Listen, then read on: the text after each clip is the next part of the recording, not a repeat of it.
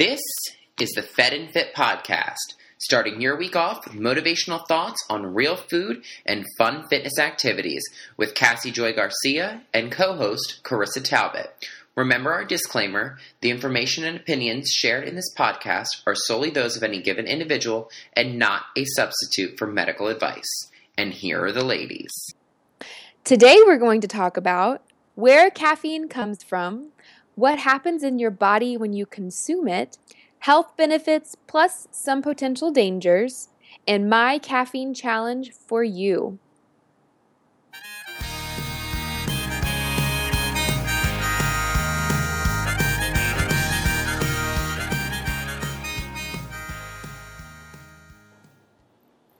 Good morning, Carissa.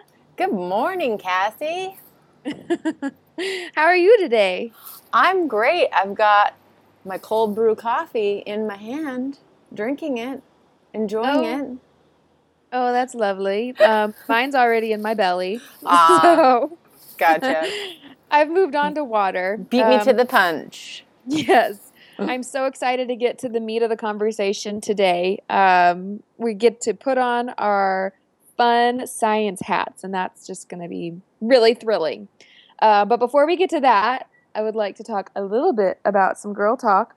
Did you hear the new intro music for the podcast? Right? How amazing is that? Isn't it so stinking cute? It's very Texas, which is fitting. Texas / maybe one day Nashville. Right. If you're curious, that lovely harmonica ditty is, I have to give credit to my sister, Kimberly Dunn. And if you liked it, you can find her on iTunes and Spotify and all the music outlets. She's great. She's got some awesome tunes out there. And that ditty is from one of her songs called Common as the Rain.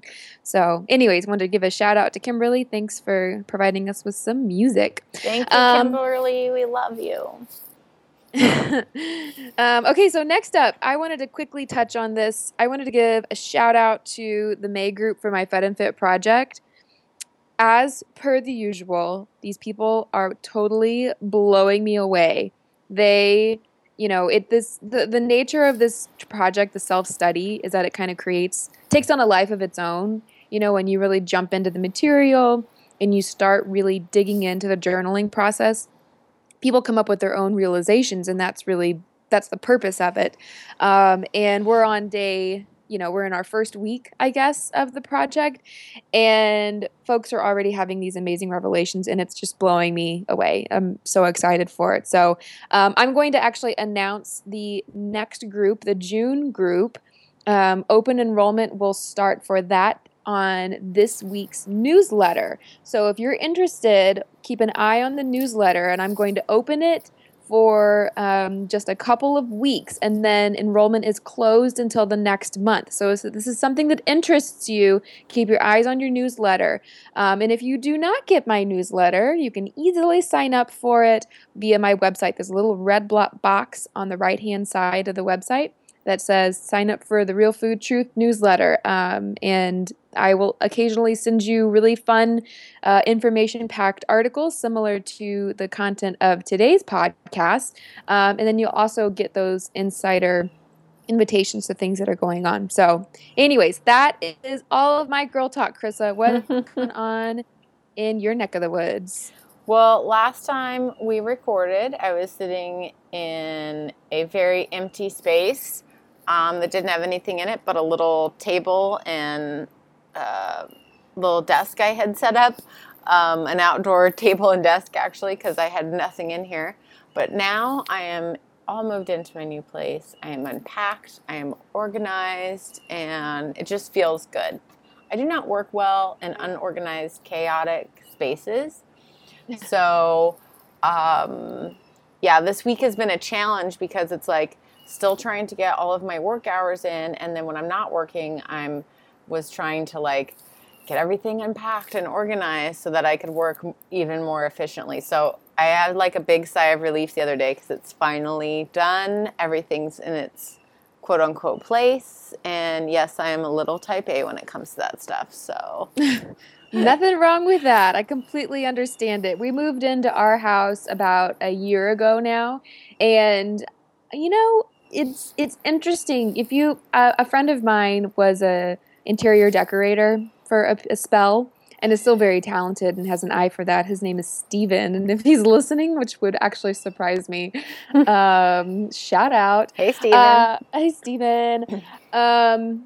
Steven once told me when it came to decorating, because I was a little overwhelmed with the idea of decorating a whole house. I was like, how does everything go together? And he always told me, he says, if you just choose things that you like, then eventually it'll all go together and it'll make sense when it's all done. And I didn't really, it's kind of jumping in with blind faith. It's like, well, I like this table and I like those chairs, and you just put them together, and lo and behold, your taste actually is its own signature vision. And I'm now at the stage where, a year later, things are finally starting to slowly come into view of their own style. And it's so fun. So anyways, I say this because it's pretty much the exact opposite, I think, of where you're at. It's taken me a year to almost get to that stage. But, Well, when you live in a one-room studio, this is the thing. And, it felt so good because I had all my stuff in a storage unit in Houston because I moved to Austin a year and a half ago with just what would fit in my car. So I left my quote unquote life in a storage unit in Houston, and I brought it all here, and it felt so good to Goodwill almost all of it. It just made me feel like, you know what? I've been living without this stuff for a year and a half, and most of it I didn't even need anymore. A lot of it was just stuff I was just kind of hanging on to. So I am happy to have all of my friends back with me, i.e. all of my books. I have way too many, but that's something I wasn't willing to purge. But the nice thing I have found about living in a small space is it kind of forces you to stay really organized, and it forces you to not keep as much stuff or things around, and it feels really good. So I'm really enjoying it, and I think this is a good step towards me actually, owning a tiny home one day, which I want to do, and this is kind of like an in-between. So I feel like it's a good place to start and kind of feel that out, the small living. And I don't mind having everything in one room. It's kind of nice. Let me tell you, the walk to the fridge is really short when you get a craving. It's awesome. Well, good. Oh, that's great. I'm excited for you. I love living in, succinct places. I don't know, for whatever reason, it feels so homey and lovely. So that's great. Congratulations. Thanks. Yes. Well, that's all my girl talk. I am excited for our topic today, and we have so much information to go over. I.e. Cassie has so much to tell you guys, so I want to get to it because it's a lot. Yeah, I got a little carried away. You guys, with this podcast, I have been doing my best to, cover topics in a way that make them really relatable, and really easy to understand and really fun. But I cannot deny the nutrition scientist side of my brain, like the nerdy, geeky, loves to dig into studies and medical journals and things like that. You guys, I love it. So today we're kind of showing a little bit of that. Carissa saw my show notes, I think, and she was like, oh my gosh, there's so much information. It's like, I promise it'll go really quickly. No, it's totally good. I think this is a great topic, and it's, what can I say? It's about one of my most favorite things and the life source, besides water. Yeah. We're gonna shed some light today on caffeine, and I think I'm calling this Caffeine 101, not just because it's a good title, but also because it helps rein me in. Because when I wanted to start digging into some of the different hormones and metabolic pathways, I was like, no, it's Caffeine 101. We'll save that for 102. But anyway, so today we're just gonna kind of lightly touch the full broad spectrum. what is caffeine? Where does it come from? What are the effects that it has on the body? What are some of the perceived health benefits? And what are some of the negative health implications? We're going to talk briefly about, is it right for you? Is caffeine really right for you? And then we also have a really fun caffeine challenge. So I'm excited to get to it. Are you ready, Carissa? I don't want to do it. Oh, I am. This is I no love pressure. my coffee. No, but I should. I mean, I think everyone will really enjoy the challenge, and it's really a good. I think it's good information gathering for yourself, which, I'm always about. So I say that jokingly, that I'm like, no, not my coffee. But, I think it's good to do for sure. Yeah, it'll be great. We're going to learn a lot, and you're going to walk away, and you're just going to have learned a lot. And that's right. all. That's so all everyone, get your cup of coffee or your tea and sit down and listen in. Here we go. Okay, let's start with some fun facts about caffeine. Who's with me? Ooh, I'm excited. Okay, Cassie, so where does caffeine come from? Alrighty, are you ready for the list? I'm ready. Wait, let me have some more of my coffee. Okay, yeah, I'm ready. Okay, everyone's ready now. All right, enough jokes. Let's get into it, yes. So one of the most direct sources is the coffea plant, the coffee plant. The coffee plant produces a fruit that actually looks a lot like a cranberry. They're about the same size, and some of them are the same color, but they contain a giant seed, which is the coffee bean. So what we do from that is we roast it, we grind it, we run it through hot water, and we extract all the tasty caffeinated goodness. So sources of caffeine include straight up coffee, everyone's, or at least most people's favorite. It's generally understood that a single cup of coffee contains about 100 milligrams of caffeine. So if you multiply that by 2 to 3, like most Americans have 2 to 3 cups of coffee a day, you're at between 200 and 300 milligrams of caffeine in a day.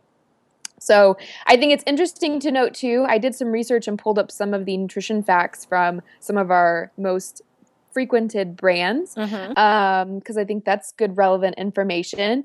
One venti Americano from Starbucks, Americano, is the water with the coffee, has 250 milligrams of caffeine. So that's about 2.5 cups on average. And then a grande drip coffee, just a grande, so it's a medium from Starbucks, has about 330 milligrams of caffeine. So quite a bit. An espresso is another source of caffeine, which is some people's favorite. Note that 1 fluid ounce of espresso, which is what they call a solo, apparently, in the world of the espresso land, which is an art form in and of itself, contains about 65 milligrams of caffeine. And then 2 ounces, which is a doppio, is double that. So when I order an espresso, I usually order a double. And that would be, about 130 milligrams of caffeine, which is slightly more than maybe 1 cup of coffee. And all of these amounts, bear in mind, are going to vary depending on the beans, how you brew it, all that stuff. So please take all of these numbers with a grain of salt. That's why I'm giving you numbers from restaurants, because they're just easier to rely upon, because the coffee you brew at home is going to be very different. Some other sources: soda, or pop, cola, and non-cola sodas are also sources of caffeine. Obviously, everybody probably knows that. And Coca-Cola, just for some reference, contains about 35 milligrams of caffeine, while some sneakier brands like Sunkist, the orange soda, contains over 40 milligrams of caffeine. Whenever I think of orange soda, I don't know about you, but I think of Keenan and Kel. Do you remember that from Nickelodeon days? No. By chance? Oh my gosh, it was so funny. Not. Who loves orange soda? Kel loves orange soda. Anyways, That's okay. Funny. About 5 people understood that. That's okay. You should put a link in the show notes to a little video clip. Oh, so we can see what you're talking about. Keenan and Kel. Kel, I don't know how to say his name. Okay, Diet Cola is also a source of caffeine, and I think it's interesting to know this. Some of you probably already know this. Some of you, I know that many of you listening to this don't drink soda for a lot of these reasons, but I think it's good to cover because some of you may be listening and you are a soda drinker. So at least this is some good information for you. I think it's interesting to note that in the world of Diet Cola, if they're not going to get you addicted to the sugar found in regular Coke, although some can argue, that the addictive pathways stimulated by artificial sweeteners are the same, regardless of whether it's real or fake sugar. If they can't get you addicted to the real sugar, they're going to get you addicted with more caffeine. And then on also footnote, and incidentally more salt, but we'll save that for another show.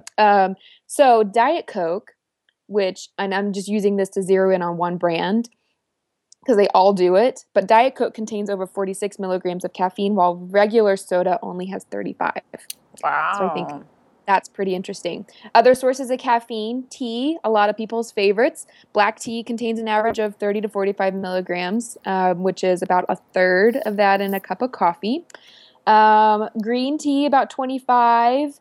And then, of course, if you're drinking tea that has it on the box as naturally caffeine-free, then it will have 0 milligrams. And all these, again, numbers will vary. Peet's green tea apparently has 33 milligrams. And Starbucks venti iced green tea, which is if I'm going on a road trip, I'm driving through Starbucks and I'm getting a venti iced unsweet green tea. It has a little bit over 60 milligrams. So there's all that. Moving on down the list, sources of caffeine. I just think it's so interesting. I hope I'm not boring you guys. I just love stuff like this. No, it's really interesting to hear, because we quote unquote know this stuff, right? Like we realize it, but I think it's good to actually hear it because it's like, oh, I have way more caffeine in my life than I actually think I do, Totally. Or not as much as you think. Right, depending exactly. on what it is. Right. So no, I was talking about for me personally. I have a problem. This podcast is actually an intervention for Carissa. Oh man, that's secretly the whole reason we set it up. Just right. Okay, caffeine pills obviously have caffeine in them. Do you remember the days of no-dose by chance? Oh, of course, yeah. Yeah, I totally, moment of honesty here, took those in college. And because I wanted to, I was like, I just got to stay up and study. Yeah. And because when you're in college and you're desperate to just do your best, you kind of take some desperate measures. And that was my desperate measure. And a single one of those no-dose pills has 200 milligrams of caffeine, which is pretty yucky. And I was taking like a couple of them a night during some finals weeks. And I wound up with some fibroids in like my breast tissue that were really painful. And as soon as I stopped the caffeine and I went completely caffeine free, they eventually went away. So that's interesting. What about chocolate? Doesn't chocolate have caffeine in it?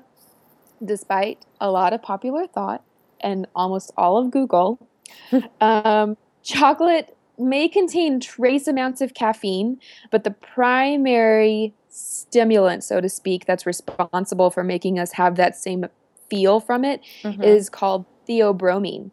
And theobromine is kind of the chocolate caffeine, and it comes from the cocoa plant. So all of chocolate, cocoa powder, the bars of chocolate that make you feel kind of jittery, it's because of theobromine. And I won't jump into I really want to talk more about that, but I have a lot more notes, but I'm going to move on. Okay, so what about decaf coffee? Does decaf coffee have caffeine? And you bet your bippy, it sure does. Which I think is interesting because when I went caffeine free, I remember when you have the habit of drinking coffee, you don't want to give that up. You love the taste, you love the ritual, the morning hot cup of yumminess. It smells so good. And then I remember I turned to decaf coffee, and I realized after several months of that it has a cup of decaf coffee has almost 25 milligrams, which is as much as some teas. So that's just interesting to note. It definitely has less. It's got a quarter the amount as a normal cup of coffee, but it's still in there. Yeah. And I think it's also interesting to note that if you're drinking decaf coffee, I think decaf coffee definitely has a place, just like I said before, if you're looking for the ritual and you're not really concerned about, you're not doing it necessarily for the health benefits, because you think less caffeine would be better for you and maybe decaf is healthier, because arguably it's not. The process of decaffeinating coffee, which is kind of a really rough and I don't know. It's an interesting process. Google it because I'm going to save us time today and not talk about it right now. But it actually also strips some of the arguable health benefits of coffee from the coffee bean, being those polyphenol antioxidants. So that's just interesting to note. Okay, and then lastly, other sources of caffeine, a random list, rapid fire, I'm going to go through them, includes some medications, pain relievers, like, those over-the-counter migraine pills. Yeah. Some of them can have over 100 milligrams on average, and we'll talk about why about that in a second. Diet pills, which are really just appetite suppressants. One called, well, maybe I shouldn't name it. I'm going to do it anyways. Xantrex 3 contains over 1,200 milligrams of caffeine. Holy smokes. Which is essentially 12 cups of coffee. So that's interesting. Most of the, quote, health waters out there, like vitamin waters and all those that have the word energy. Don't get me started on those. I know. The ones that say have the word energy on them have caffeine in them. Some foods, like one out there called Perky Jerky, which I know has circulated in the paleo world, contains actually over 70 milligrams of caffeine. There's some chewing gums out there for caffeine, and then there's other lotions and beauty products. So it's everywhere, you guys, and it all mostly comes from that little coffee plant and those little red beans that look like cranberries.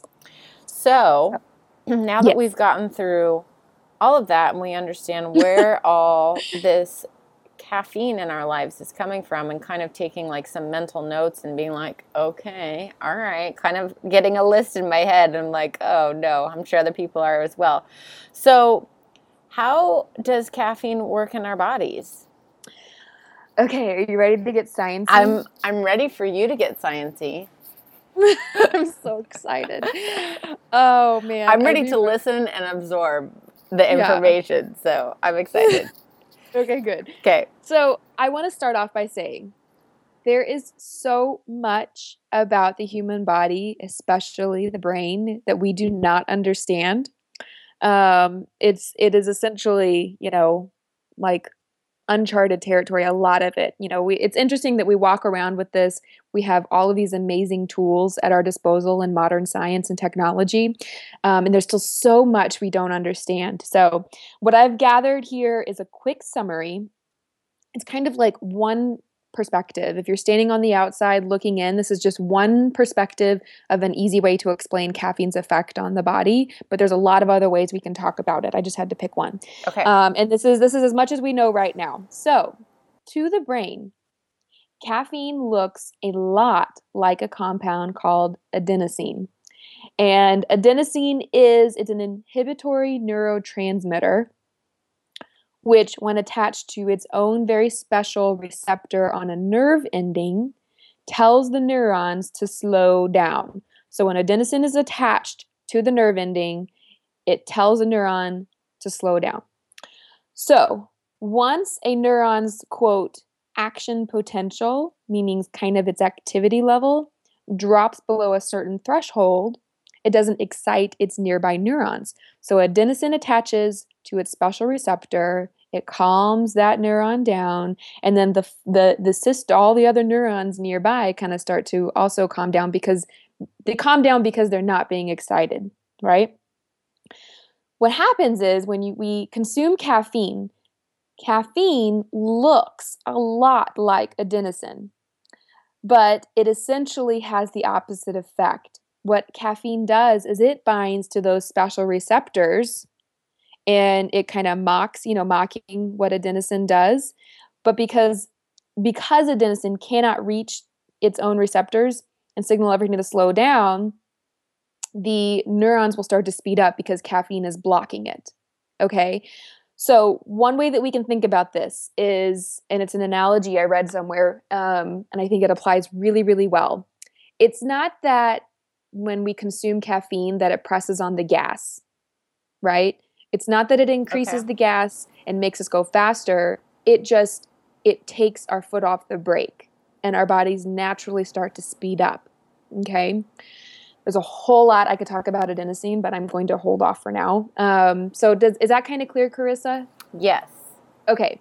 So that's kind of what happens. Our bodies start to speed up because adenosine cannot reach its receptors and tell things to slow down and like kind of take things at a nice normal pace.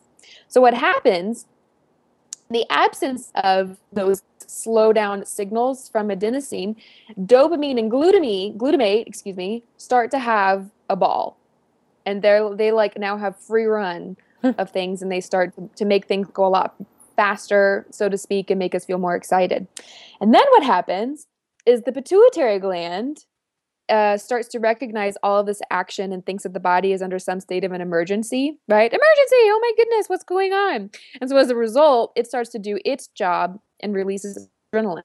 Adrenaline is that hormone that we all are familiar with that causes, the body's heart rate to increase. The liver starts to release more sugar into the bloodstream for energy. Muscles tighten, and then blood vessels start to constrict.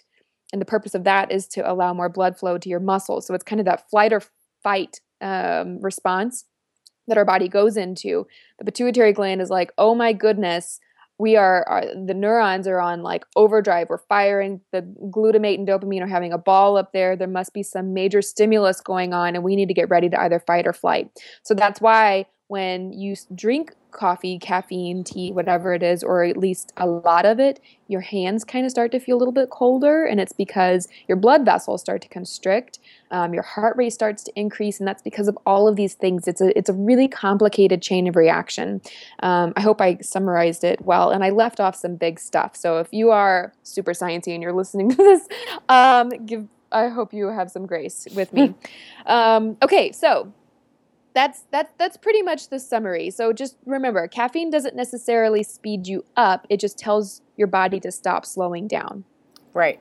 Okay. And then another thing that I can touch on here briefly is what happens is throughout the day, our body produces that neuroinhibitor adenosine. We naturally produce that as a result of working and thinking and our neurons firing throughout the day. That's how we produce that inhibitory neurotransmitter. And so it builds up as the day goes on. And workouts also increase more of it because those neurons are firing, right? And so what happens is your body starts to notice levels of adenosine based on how they attach those transmitters. And that's when it starts to tell you to slow down more and more and more. So when you get towards the end of the day, you start to get sleepier, more tired, and more relaxed. And your blood vessels start to dilate so that it allows more oxygen into your bloodstream as you start to prepare for sleep. And so that's why we have adenosine in our body, is to kind of help with that internal clock, so to speak. And so what caffeine does is it tells your body to, like, in the morning, to wake up really quickly. We're going to inhibit that slow down signal from adenosine. We're going to wake up quickly. And then people who drink it later in the day, it keeps their body from ever starting to slowly, gradually wind down for sleep and to start to feel tired. Gotcha. Okay, so there we go. Some of the perceived health benefits of caffeine. So coffee, for example, has some polyphenol antioxidants. They are known to be cancer-fighting, anti-inflammatory, of course, antioxidants, promote heart health, and have some other varied benefits. I don't really want to dive too deeply into these because, you see those articles that talk about, the top 10 health benefits for red wine. And then all of a sudden people are like, well, I got to start drinking red wine every day because it's healthy for me. I don't really want to touch on it. I think coffee is, I don't want to demonize it. I think it's great to be enjoyed on occasion. But I don't want people to be thinking and confused that it's a health food. Right. Caffeine can help reduce headaches. And the way it does that is, it, like we said before, the effect of the release of adrenaline causes your blood vessels to constrict. That's essentially what happens when you have a headache, is it helps your blood vessels constrict and just kind of, there's a whole lot more to it, but it just makes you feel better. And then another perceived benefit of caffeine is it helps you work necessarily smarter. Okay, so think about that. It doesn't necessarily make you better at what you're doing, but it will make you faster at whatever you're doing. So think about that when you're trying to choose tasks to unleash your caffeine on. Okay, some of the potential dangers of caffeine, moving right along. Okay, obviously, it will inhibit sleep. If your body's never allowed to really slow down, right, and start to put that brake back on, that natural brake, then you're going to have a hard time falling asleep or staying asleep. So I like to say a good rule of thumb is try to only consume caffeine in the AM hours. Okay, that's just one of my that's a rule that I abide by unless I have a long road trip and I really want me some green tea. Yep. So that's just something to keep in mind is if you have trouble staying asleep or falling asleep, maybe try to limit caffeine to the AM hours. Caffeine can also promote anxiety. If you're generally an anxious person, it maybe try going caffeine, and we'll talk about the challenge in a little bit, but try going caffeine free for a little bit and see what happens. And then it will elevate cortisol levels in habitual coffee drinkers. And that can result in a myriad of other problems. It really kind of messes with the body's clock like we talked about before. And as a whole nother can of worms. We'll save that for Caffeine 102. Yeah. And then lastly, it can cause heartburn. And I really want to touch on this briefly because I think it's fun/important to note that so how the way that coffee can promote heartburn is it increases the secretion of gastric acid. That's stomach acid, that HCl in our tummy. And this can be a sign when you have heartburn after you drink coffee, it can be a sign of essentially one of three things. One, you either just need to eat something when you're drinking coffee because of the thing I'm about to talk about, but it could be the fix could be as simple as that. Just make sure you're eating something if you're having heartburn. You could be drinking too much coffee, and the heartburn is a result again of what I'm about to talk about. Or it could be a sign that your gallbladder is not producing enough bile salts to neutralize the chyme, and that is just like essentially your stomach acid. Mm-hmm. So what happens is, so chyme is just the gastric juices that flow from the stomach into the intestines. And what happens is when we got a lot of that, the gallbladder tries to produce these bile salts to help neutralize it. And when we produce too much stomach acid, the gallbladder is kind of like overwhelmed. It's like, girlfriend, I'm over here. I'm doing my best and you're not giving me a chance. And so if we eat something, it kind of helps reduce that stomach acid. If we reduce the amount of coffee we're drinking, it helps reduce that stomach acid. Yeah. Also, I think it could be a signal that if you experience heartburn when you drink coffee, whether you are eating it with food or whether you're not drinking a whole lot of it, it could potentially be a sign of metabolic syndrome. And if you're suspect that might be something going on, I think that's something to look at. Yeah. Because metabolic syndrome, one of the markers is an underfunctioning gallbladder. So just put that in your back pocket. For me personally, so if I have too much caffeine in a day, I can tell because I just don't feel well. I will get, like you said, higher anxiety. Sometimes I'll get like shaky. And then I just kind of have an unsettled feeling. I can't calm down. I feel like I have to do something. And I do not like that feeling. So because I know what that feels like and I don't like it, I do keep my coffee at a level. But with that being said, like your body can adjust, right? So totally. I may not be doing my body justice. My body just may be used to the amount of caffeine I am inputting into it. So that's, I don't know. Totally. I find that stuff interesting. That's a really great point, Carissa. Yeah. Your body can adjust to it, and your cortisol response to drinking coffee can kind of level out over time. So let's say if you have 2 to 3 cups of coffee every single day and you've had it every single day for the past year, you might be thinking, and some people say this, they're like, coffee just doesn't affect me as much anymore. Right. And that's actually true.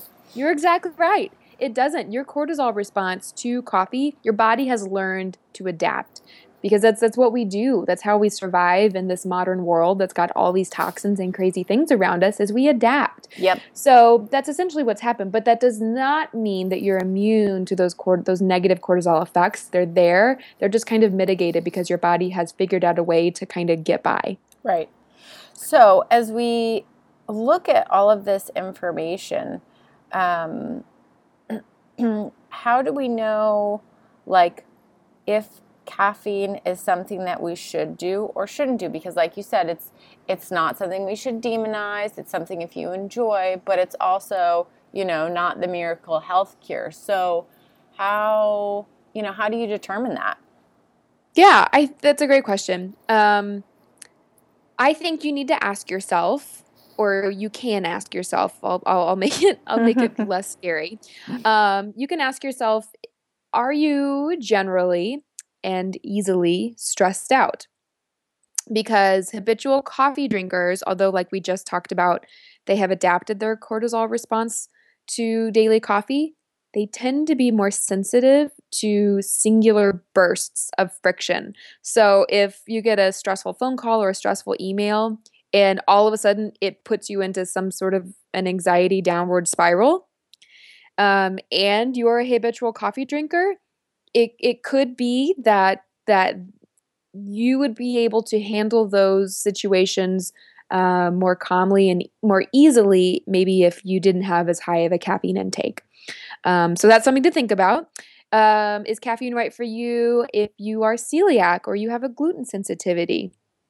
Remember that coffee is considered a cross-reactive food and can contribute to chronic inflammation. So if that's something that you're dealing with, and that's, it could very much be I guess I can roughly put it as a health inhibitor. So just keep that in mind. Again, it's just like drinking a glass of wine. It's not. We're not going to talk about the health benefits. It's fine if you want to have some, but just know that if you're trying to achieve some major healing milestones, coffee isn't necessarily going to help you. Nah. If you're trying to lose weight and heal your gut, it may not be a great avenue. Pick it up once you've reached your goals. That's something to think about. Right. And I think it's important to note that the name of this paleo, grain-free, crap-free lifestyle, the name of the game is to reduce inflammation, right? And by reducing inflammation, we give our bodies, this is something I talk about a lot in the Fed and Fit project, but we're giving our bodies the absolute best fighting chance to heal from the inside out. And although coffee will suppress your appetite, just like those diet pills we talked about before, and people might think that that's really attractive because they're not eating as much, so they calorie restrict themselves into losing weight, it will not help you heal. So just something to consider.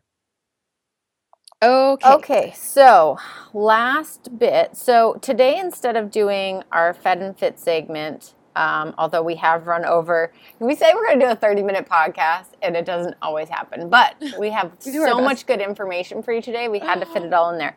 So instead of doing our Fed and Fit segment, Cassie has created a caffeine challenge. Now, I am going to do it because I am a co-host and I feel like it's part of my duty to donate my body to science and figure this stuff out. No, it's a really good thing to do. So I hope everyone joins me in on this challenge because I need this stuff. So like I said, this whole podcast is an intervention for me, for sure. But so Cassie, tell us, what is your caffeine challenge? What do I have to do? Okay, so the caffeine challenge. What have I got myself into? It's easier than you think, and you'll be so glad you did it. So my caffeine challenge, and you guys, this is something that I do on a pretty regular basis. I have been completely caffeine-free several times, and I've also been like 1 to eventually 2 to eventually 3 cups of coffee a day type drinker. So this is a good thing to do every once in a while. Kind of think of it as a caffeine detox, so to speak, though I kind of hate the word detox. Okay. So the challenge for 1 week, I want you to continue your current caffeine habits. So keep drinking coffee and tea the way that you like to drink coffee and tea, and journal how you feel for 7 whole days, for 1 whole week. Write how much you had and then kind of how you're feeling throughout the day, right? How you're feeling mid-morning, around lunchtime, around dinner time, how you slept every single day for one whole week. And then as soon as that week is over, I want you to think about, try to pick your level of involvement here, but either reduce your caffeine intake by half or eliminate it altogether. And you're going to have a couple days of withdrawal. So just bear that in mind. There's going to be a couple days where you're probably going to have major headaches and some other symptoms. You may experience some slower transit times if you depend on coffee in the morning to help get things going. The reason they get things going is because it increases the stomach acid, like we talked about before. So if that's an issue, drink some lemon water in the morning. If you decide to go coffee-free, caffeine-free for a little while, to help with that. But reduce it or eliminate it altogether. Give yourself a couple days to heal and get over that detox. And then I want you to journal for another 5 to 7 days how you're feeling. Okay. I want you still to do like energy levels in the morning, afternoon, evening, and how you're sleeping.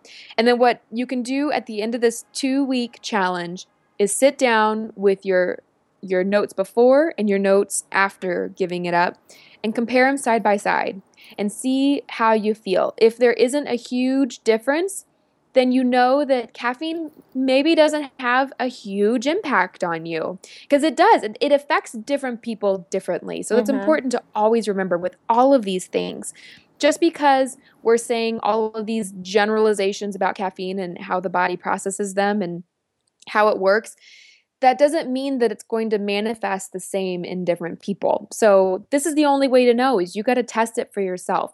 Look at your notes side by side, see how you respond. If you realize that you feel like you are doing awesome without caffeine, at the end of that last week without it, you're fully recovered from the detox, your productivity is through the roof, you're sleeping like a baby, maybe that's something to consider. Is that morning cup of joe worth that trade-off every once in a while? And that's a decision that only you can make. So yeah, there you go. That's my challenge. I encourage you all to kind of take a critical look at your coffee intake. That's doable. I can do that. Awesome. Well, thank you guys so much for sticking with me through all this nerdy talk. If you enjoyed this, I would just love to do a little market research here. If you enjoyed this episode, particularly, let me know. Either in the show notes, the show notes I'm talking about, the blog post that actually shows up on fedandfit.com, or via social media. Let me know if you enjoyed this kind of nerdier, a little bit more sciencey talk, because we can do more stuff like this in the future, or we can keep it a little bit lighter like we did last week when we talked about busy. So definitely give us some feedback. Thanks again for listening, and we will be back again next week.